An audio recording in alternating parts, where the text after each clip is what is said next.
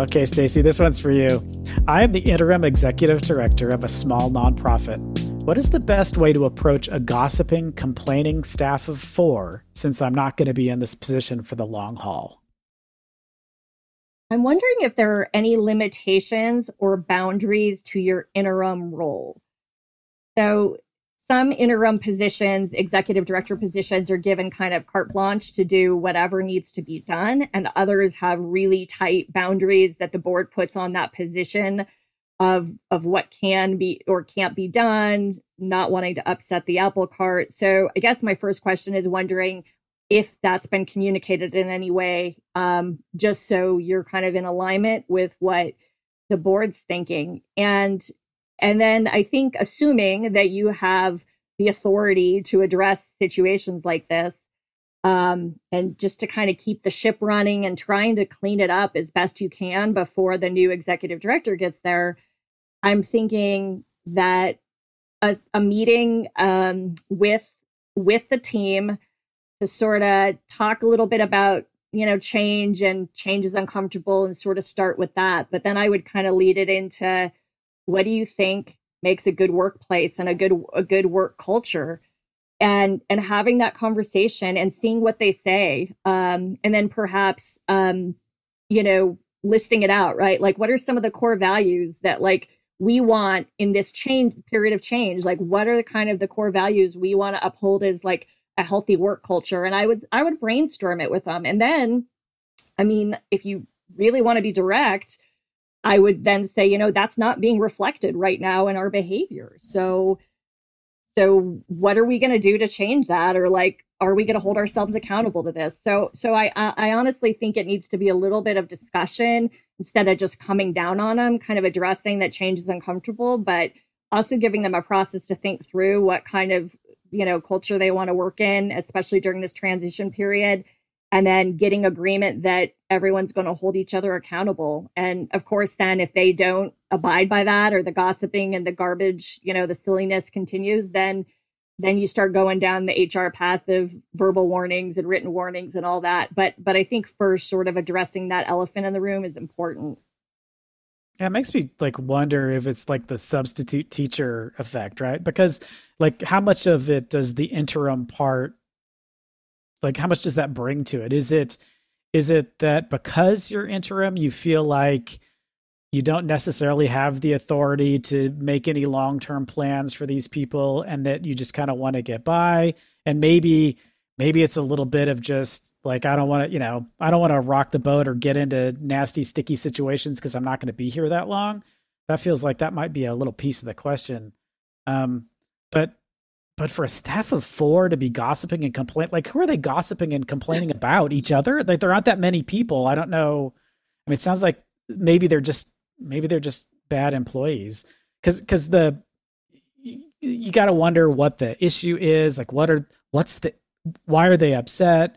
Like, are they complaining about how it used to be? Because that should be water under the bridge at this point, right? That should be the old, I'm the new ED, the old ED is gone, so I don't know why you're still complaining about that. That seems to be a waste of everyone's time. So maybe we all just need to go have some cocktails when that's a thing you're allowed to do again, and just like hash it out and get it out of everybody's system, and so we can have a fresh start.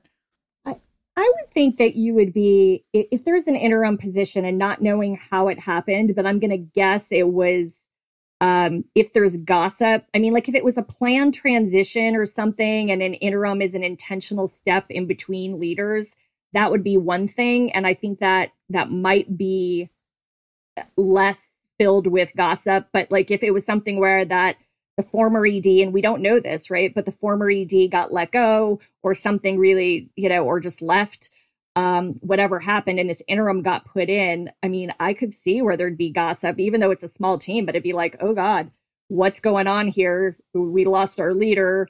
Like, who's this new person? Are we going to be on the chopping block? I mean, I think it's probably filled with a lot of uncertainty, not knowing the specific circumstance.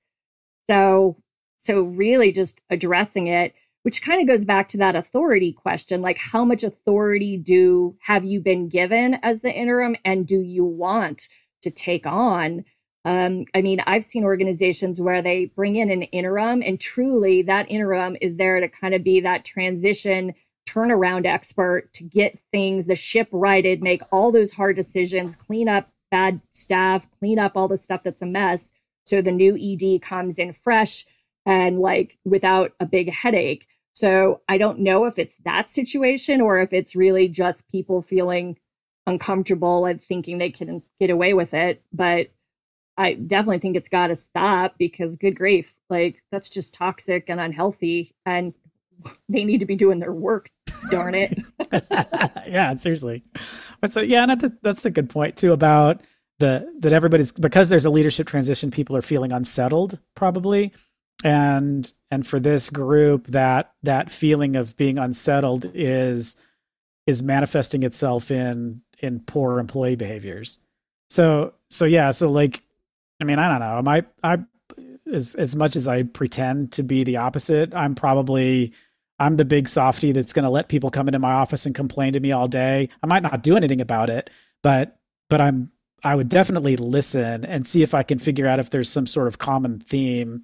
And if it is something to do with just the uncertainty of the viability of the organization, like, you know, the ED left and they were doing such a great job and we don't know why. And now we don't know if the organization is coming apart and we're all going to get fired. And like, that's something that you should be able to address just by saying, like, look, the organization we've got new leadership. We may have new leadership again in then 4 weeks or 6 months or whatever after the interim period is over. So it's up to us to make sure that we can fix all the stuff we can fix and then move on from there and let the past be the past. Nonprofit governance. Nonprofit answers. Nonprofit board. Nonprofit management. Nonprofit marketing. Nonprofit resources. The Alliance for Nevada Nonprofits presents Nonprofit Everything, the podcast about everything nonprofit, with your host, Andy Shurik and Stacy Wedding. Today's episode is sponsored by the HR Collaborative. The HR Collaborative was formed to help build nonprofit strengths through improved human resources. It provides professional development opportunities, networking, and sharing of best practices on HR issues faced by nonprofit organizations. The Collaborative meets bi-monthly. Membership is free and open to anyone who works for a nonprofit and has HR responsibilities.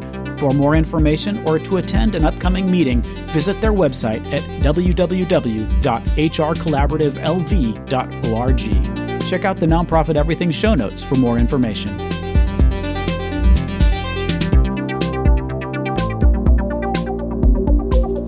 Hey, everybody. Thank you for joining us for another episode of Nonprofit Everything. I am really excited to share today's guest and all of his wisdom with you. And welcome, Brad. Thank you. Thanks for having me.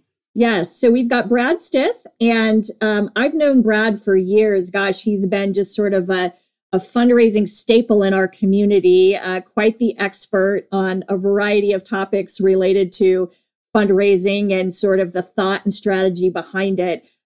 Brad is a certified fundraising executive, so has that credential and also another credential, CSPG. What does that stand for, Brad?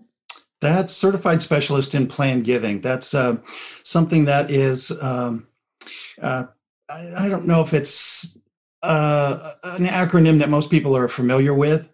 So it basically is just the same thing as a CFRE, but it's in planned giving. Okay, great. Well, I figured, when I see all these initials behind your name, I know that it's impressive. Right. And Brad has his own company, Philanthropy Development Associates. So, Brad, I want to give you just a moment before we kick this off with a little bit of background on you and your company. Oh, okay. Thank you. Unexpected. I've been here since 1994. My wife and I, Allison, moved here when we were expecting our first child. Prior to that, we were consultants with one of the largest campaign consulting firms in the nation. And we were going from city to city, directing major capital campaigns for organizations, but we didn't really want to drag a child around that way. So we moved here in 1994. I became the executive director of Nevada Ballet Theater. And after 5 years there and taking that organization to wonderful new heights, I decided to hang up my own shingle here in Las Vegas and start consulting again. So we've been doing this for quite a long time. We've been lucky enough to work with some fantastic people, both here in Southern Nevada and all across the nation. We're trying to focus more on our own community now. You get to a point where you're like, I really just want to do stuff for my own town. And so that's what we're doing now. And we focus primarily on major gifts, planned giving, and capital campaigns, planning studies, and so on. Although we are well versed in all of those, all of the fundraising avenues, we just have to focus on our things that we do best, things that we like to do the most. I love it. I love it. Very wise. And I'm sure all of those words, planned giving, major gifts, all of that stuff perked up the ears of our listeners, because I know many have questions on it. And that's what leads us to today's conversation. So we actually had someone share with us that they were really sort of grappling with the extent of the need of donor wealth screening. So let me read you the actual question, and then let's have a conversation about it. Right. So question is, I'm on the board of an organization that has been around a while and has a very large donor database. The staff has recently paid to put it through a wealth screen, and now the consultant wants them to put it through another screen to see which donors have an interest in our mission. Can't we just assume that already since they've made a donation to us, or am I missing something? Okay. First, I guess we can answer the question. The individual that's asking this is correct in their assumption that the organization's past donors have already, in fact, shown an interest at some level, big or small, in their mission. But a couple of things I'm hearing in the question, a couple of things could be going on here that might cause some confusion. So why don't we break up the question and examine what we're working with and what might be happening here. Sounds great. First, the individual says they have a very large donor database, donor quote unquote. Just how large is the database? Well, most search services cost anywhere from 3 cents to 6 cents per record screened. And the larger the batch being screened, of course, the lower they're going to charge you per record. And the proposed cost in the question here is $40,000. So it's a big database. And if we divide that by 3 cents per record, we're talking about anywhere from $1 million to 1.3 million as far as the database or the batch that's going to be screened or proposed to be screened. This is huge. I want to work with this organization. I'm sure you do. Now, I'm sure you do. And actually, let me ask you to pause for a minute, Brad. So I do want to clarify for our listeners, I did not read, there was a piece of this question in parentheses that Brad had seen, but that I forgot to read when I just mentioned this. But they did talk about, it's basically a $40,000 cost, which is where Brad got that $40,000 from. So, okay, I just wanted to clarify that. Let's move on, Brad. Got it. So yeah, my ears perk up when I see, wow, 40,000. Okay, that's a lot. That's a huge database. And you can do some reverse analytics to try and figure out, okay, how big is this database? This is huge. Now, the second thing is the organization said that they've already screened the database, and we don't know if that initial screen was the entire database or if it was just donors. And I'm thinking it might just be donors. Why do I say that? A consultant wants to put the entire database through another screening. Well, the big reputable search firms, they know what they're doing.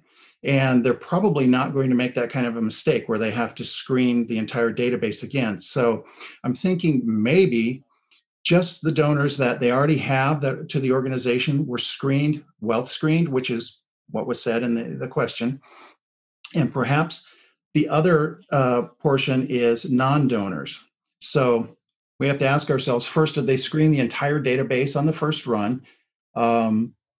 If so, that firm that's handling that search should have conducted all the screening needed on that first pass, and there should be no reason to do a second pass. The The second thing I wanted to mention, what perked up my ears again, was the proposed second screening, as it was indicated in the question, is to see which donors have an interest in the organization's mission. And so this is another reason why I'm guessing the first screen was for donors and wealth, to find out who are the major donors in their big haystack. Where's the needle, a couple of needles in the haystack that can bring them a lot of support. And the second screening is probably the non-donors, and they're looking for affinity and propensity to give to their organization.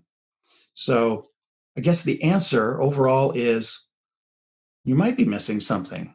So I think the board member might need to ask the question of the staff, is there a segmentation that's been going on, and the first screen was donors and the second screen is non-donors? This strikes me as that infamous game of telephone, right? Where each person, right, that the message passes to, there's a little detail that gets left out or added or whatever the case may be. And so because this was a board member who asked this question, my sense is that board member probably may not have all of the facts, or or have even recognized that there's these different sort of types of screening, layers of screening, populations to screen, right? So there could just be, this could just be as simple as asking a few clarifying questions, it sounds like. Yeah, but they were definitely smack on when they were thinking, okay, if these are all donors, don't they already like us? They've already shown us that they like us, and that's true. The reason you want to do wealth screening for those donors is to find, somebody's been giving you $100 a year for 10 years. You didn't know that they've made super large gifts to other organizations, or they are a huge political donor, which is a strong indicator of ability and propensity to give. They have 2 or 3 homes, one here, one on the coast, something like that. They have an aircraft, they have a plane or a yacht, they sit on a foundation board. All these things will pop up in the wealth screening. And one of the more interesting ones here for us and some of our large executives here in the gaming industry is who owns more than 10% of the public stock in their company. And all those wealth flags go up and you go, wow, I didn't know this person was in our midst. It sounds like, there's a whole lot of benefits from wealth screening as I'm hearing you speak about this. So do you think, obviously there's a cost to everything. So I'm sure some of our listeners are thinking, at what point are they large enough, or is the database large enough to go through with a screening firm that can help them? Can you speak to any of that or some things for our listeners to think about as it relates to that? I've worked with a lot of organizations on their research and their screening. And one of the questions, I always get this question, which search company or firm, is the best? And part of my answer to that is it's the one you can afford. Because there are some that are super expensive, and really large organizations with larger budgets are their clients, if you will. And there are others that don't charge quite as much, but you kind of get what you pay for. But bottom line is, if you can do some screening, the thing that costs the most is big batch screening. You have 100,000 records and they're charging you 6 cents per record. It gets pretty pricey. You can have annual subscriptions to some of these search firms where you can do one-off. You're in your database and you want to screen one particular donor. You can have unlimited one-time screening. So I can look up Brad Stith, then 5 minutes later I can look up Stacy Wedding, and so on. It's the large batches that become really expensive. So even if you're small, there are firms out there that can help you with those search capabilities. That's really helpful to know, and I think can maybe ease people's minds who are always looking, of course, at the budget, like we all do in our worlds. And it also, I'm curious to know from a standpoint of what you've seen, Brad. Does it make sense if, let's say, a donor gave to you, right? Hypothetically speaking, many years ago, I don't know, I'm just going to say 5 years ago, right? But hasn't given again. And this leads to probably a much larger conversation of why, but I'm curious to know if there's sort of parameters or guidelines about who should be screened. If you're spending the money to screen somebody, does it make sense to do more recent donors who have shown a recent interest? Yes, it certainly does. You've got, those are your better prospects, but I would include all the way back to 5 years. Okay. After that, you're pretty much treating them as a non-donor again, and they need to be cultivated just like any other first-time donor would be, especially if you haven't had a lot of contact with them. Now, if you've had a lot of contact with them and they've been involved in one way or another and they haven't given, then that's a different thing. Yeah, that makes, there's so many variables. And, every time you peel back another layer of the onion, I think you realize that none of this is quite just do a donor screen, right? Like there's questions to ask, things to consider. Also, I wish it were always just a super simple idea, but it shows why people like you are needed because people need some context and some guidance around all of this. Yeah, and organizations may want to prioritize their screening batches. And of course, the people that have given to you longest without a break are sometimes the best donors for planned gifts. People that have shown loyalty, and perhaps they're not the wealthiest person on the block, but they can make a bequest to your organization. So there's a lot of different reasons, and I think that's the first thing you have to ask yourself before you enter into a screening with a firm is, what am I trying to get out of this? Am I looking for major donors, the hidden gems amongst my donor database? Am I looking for those individuals who can possibly consider a planned gift to my organization? And those are two different screens. Those are two different things you're looking for. You bring up a good question about what to ask the people, the wealth screening firms. Are there any other questions that should be asked when a nonprofit is going through that interview process of who to select? Well, I think it's really important to find out what integration they have. So by that I mean, can I can export from my donor database, my CRM, I can export that to the company. The company does its searches and they append that information that they find to those records, and then it is uploaded right back into my CRM. So it's sort of seamless, or whether or not you're going to have two separate records of that. You really want to go with something that can integrate with whatever you're using.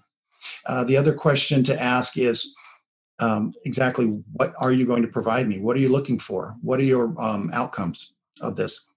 Again, you want to be able to, for wealth screening, you want to be looking for their capacity and their propensity to give. Those are the two main things. So are they giving to other organizations like yours, or are they giving large gifts to any other nonprofit organizations? And what are their holdings, real estate and otherwise? And do they own large amounts of stock? The other thing that you'll find out, you want to find out from them is, do you do a search that will reveal donors that are connected to what's commonly known as an inner circle for a nonprofit? So, for example, they'll come up with, we've got 10 people in that last batch that went through that have some connection with one or more of your board members, and you might not even know that connectivity. So there's a connectivity aspect to some of these searches as well. That's super helpful. I hope everybody listening was writing those down and capturing those. So if you're in the process out now or in the future, you know what to ask. I will share just on a personal note.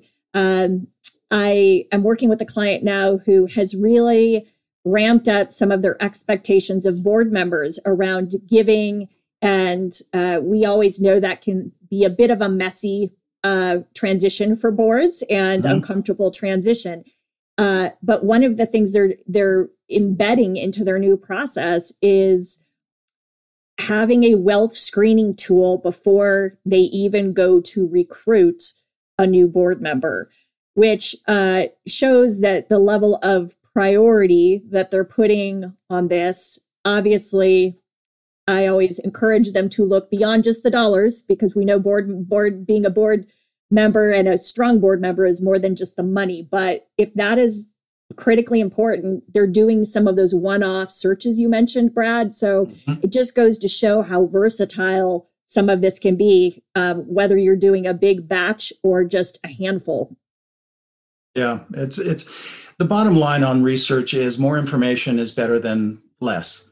And if you can afford to do it in one form or another, get all the information that you can. There are hospitals and medical centers that use wealth screening on a daily basis, simply to know who's in their facility at the moment that we may have overlooked. You have hundreds of beds, sometimes thousands of beds in these medical centers, and every night the census is sent out to a wealth screening firm, and by 7 o'clock in the morning on the DoD's desk is a list of the hits, if you will, of high ability and high propensity patients.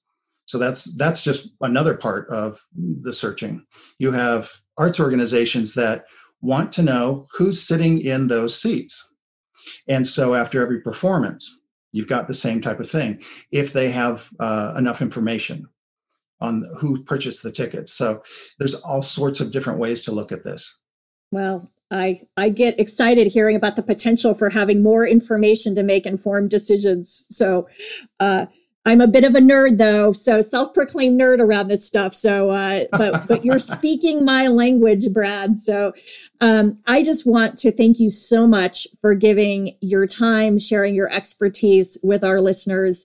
I think I walked away. I know I walked away learning a few things about wealth screening, and also knowing it doesn't have to just be large organizations. That was one thing that really resonated with me. I think many nonprofits are even less than $1 million in revenue that they're bringing in a year, but they wonder if these tools are really just accessible to them if they are the hospitals or large, arts organizations. And it sounds like from what you're saying, not necessarily, especially if they do a little bit more of the kind of one-off select screening.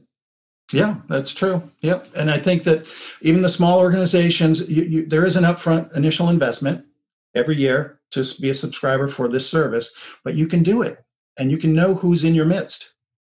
That's great. Any final thoughts or concluding remarks, Brad? No, just find out as much as you can about the people that are connected with your organization and prioritize. That's what the research helps you do. You've got 1 million people in your database. How are you going to prioritize? This is it. You're going to find out who's in there and who rises to the top, because you only have so many hours every week to go out there and cultivate and solicit.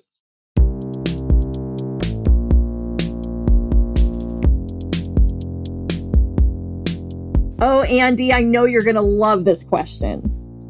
When I start like that, that you need to run for the hills. That seems to be my expression. Okay. I am relatively new in the ED position. I'm wondering if you have any tips for combating imposter syndrome and being comfortable in a role of authority. Oh, your laughter says it all right there. Nope. No. So no, to be perfectly candid, so I think this is something that I think the reason that we're laughing is because I think sort of if you take sort of stereotypical gender, this is how a particular gender has conversations about feelings, right? From a stereotypical standpoint, Stacy's thinking that my opinion is going to be exactly what I first said, which is no, I've never heard of this. I clearly am 100% in control of all the situations I'm in, and am very comfortable in the role of authority at 100% of the time, because why wouldn't I be? Right. But I think the difference is that you're less likely to see obviously I am just overgeneralizing to the nth degree is that in general, you're going to see sort of your male colleagues are never going to say, I have imposter syndrome. They may have it inside. They may be feeling it internally, but it's not something they're ever going to say out loud because that, that would make them smaller. Like, why would they say that? That would make them smaller. Well, I just, and to give everybody a little bit of an inside peek to our world, before we recorded this question, we were sort of bantering back and forth about it prior. And I literally said to Andy, have you ever felt imposter syndrome? Because I don't think I know of one man, and I'm sorry, man, I'm not knocking you. I just don't think I've ever heard of a man ever even like remotely even hinting at imposter syndrome. I mean, and yet his, like, every day I could tell you at least one conversation I had with a female in some kind of leadership position that is doubting herself or feeling like perhaps she doesn't. And it's not just a gender thing, but it's just interesting because I truly have this, like, kind of have this belief that men don't feel this way. So I would love for any of our male listeners who deal with imposter syndrome, please come back and check me on that, because I'm like, please let me know you're human and real. I mean, I really just think it's the external perception, because I mean, honestly, you go into any new role. So when I got the job as CFO of Three Square, I mean, that was a completely new job for me. I'd never been CFO anywhere. I had never worked at a food bank before. I had never done like inventory things, like dealing with like tons and tons of products that are going to go out the door to be donated. It was a completely brand new world to me. And so I got the job, strangely enough. I got the job, and the first thing I did was like freak out and buy like 12 books on Amazon about like how to do the job I'd just been hired to do. So while I might not have said to peers, like, I don't deserve this role, I don't think I'm capable of doing it. How did I fool them into hiring me? Right. Which is, I think, is that the definition of imposter syndrome? Yeah. Much, yep. So instead of doing that, like, I clearly internalized it all and went, oh my God, I may be in over my head. Let's make sure I don't drown. Right. So I think it's just a matter of like, so mine is just like a growing permanent ulcer and more blood pressure medicine than most people. Like, so like maybe that's sort of that internalizing of all of that stuff instead of like letting off the release valve. Talking about it. Yeah. Talking about it. Right. Well, so now that we've talked a bit about that it does exist in everybody or most people. So what do we think do we have advice? I have a tip or two, but I would love to hear yours. Do you have a tip or two for someone? Should they get 12 books from Amazon, Andy? I don't know. I mean, I obviously do not have any relevant opinion on this at all. I mean, it's like, now that we've turned this into a gender studies podcast, I think, I don't think my opinion is worth 2 cents on this. I think my opinion is completely valueless on this question. Well, so much for that. So sorry to the person who wrote in with it. So yeah, I was like, we're a lot of help for you, aren't we? Okay. First of all, I do think though what we're saying, Andy, is a little bit of, we need to normalize that this is normal to feel this way. Like, yes. Right. And I think that's the first part of this, because sometimes people think they are the only ones feeling this way, or like that maybe they really aren't set out for it because they don't hear other people express doubt or concern or, whatever. And so as a result, it feels like this huge like thing that only they're dealing with. So I guess, the first thing I would want to do for the person that wrote in with this is that it is normal. People do experience it. People obviously experience it in different ways. So the 2 pieces of advice that I will share that I just, one that I think is great for someone in a nonprofit is that when you can get yourself out of focusing on yourself and your feelings. So like actually getting into the work, like touching the mission, feeling the mission, like mission work. Like if you have the opportunity in your nonprofit to get connected to the work, it's amazing how all this other I'm going to just call it crap, like fades away, right? This mental stuff, you get really reinvigorated and just like, it takes your mind off yourself and moves it toward the larger purpose of the organization. So I think anytime we can do that when we're facing something like this is one strategy to sort of at least relieve it.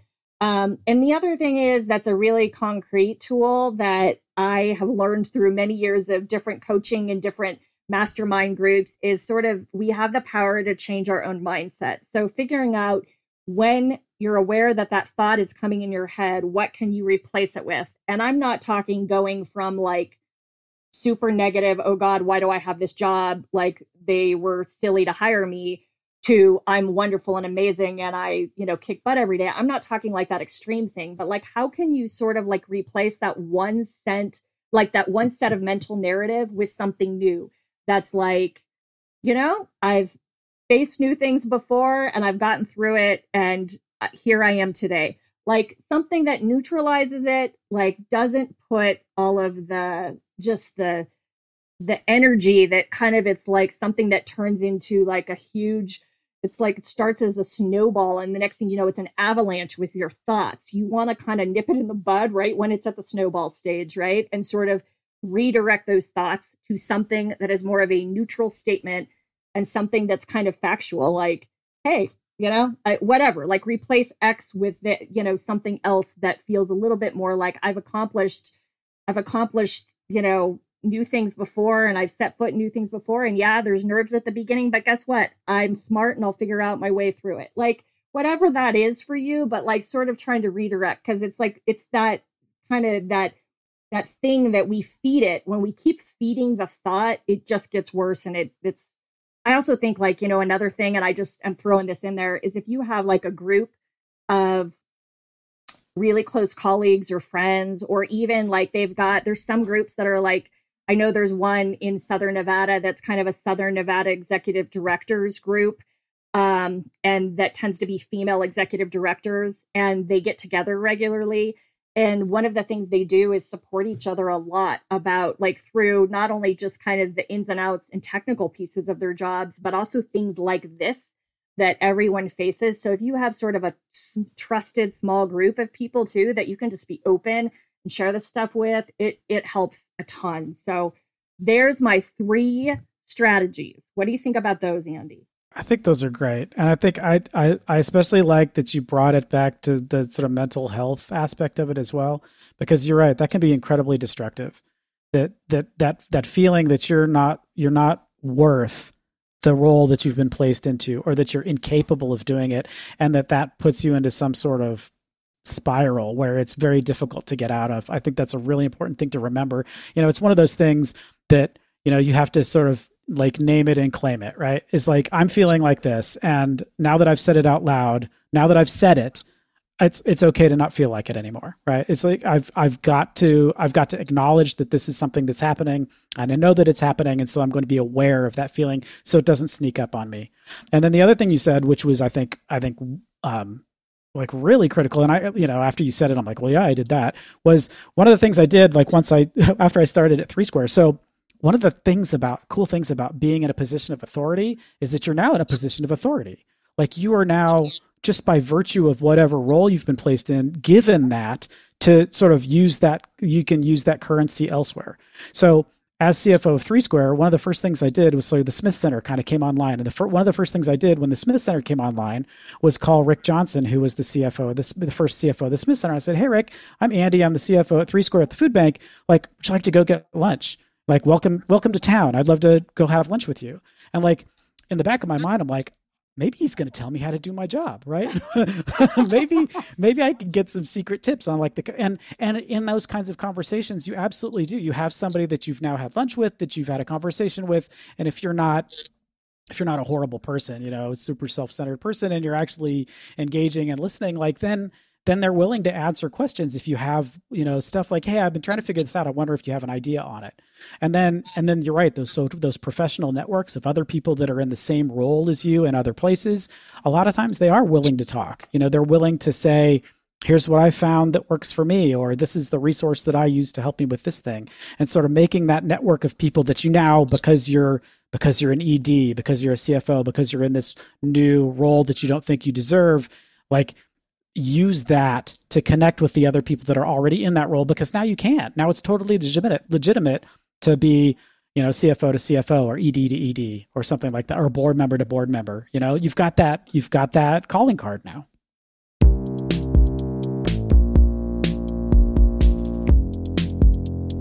And we've reached the end of another episode of Nonprofit Everything. Thanks for joining us. Stacy and I really appreciate that you take the time to listen to the podcast. We're always delighted when we check out how many listeners that we have and see that it's a large number. And that makes us so happy to see that this is useful, because we figured if it wasn't useful, the number would get smaller and smaller and smaller, but it's not. It's actually getting bigger. And that makes us really happy. So it tells us we're doing good stuff. But if there's stuff we could do better, if there are questions you want answered, if you have comments on the format, comments on the music, comments on the audio editing, comments on anything at all, send that to us or send us your questions. And we are so excited to get those and really happy to see them and really geek out on doing all the research to try to figure out what the answers are. Or if we can't figure it out, finding a guest expert that can. So thanks again for joining us. We will see you in a couple of weeks.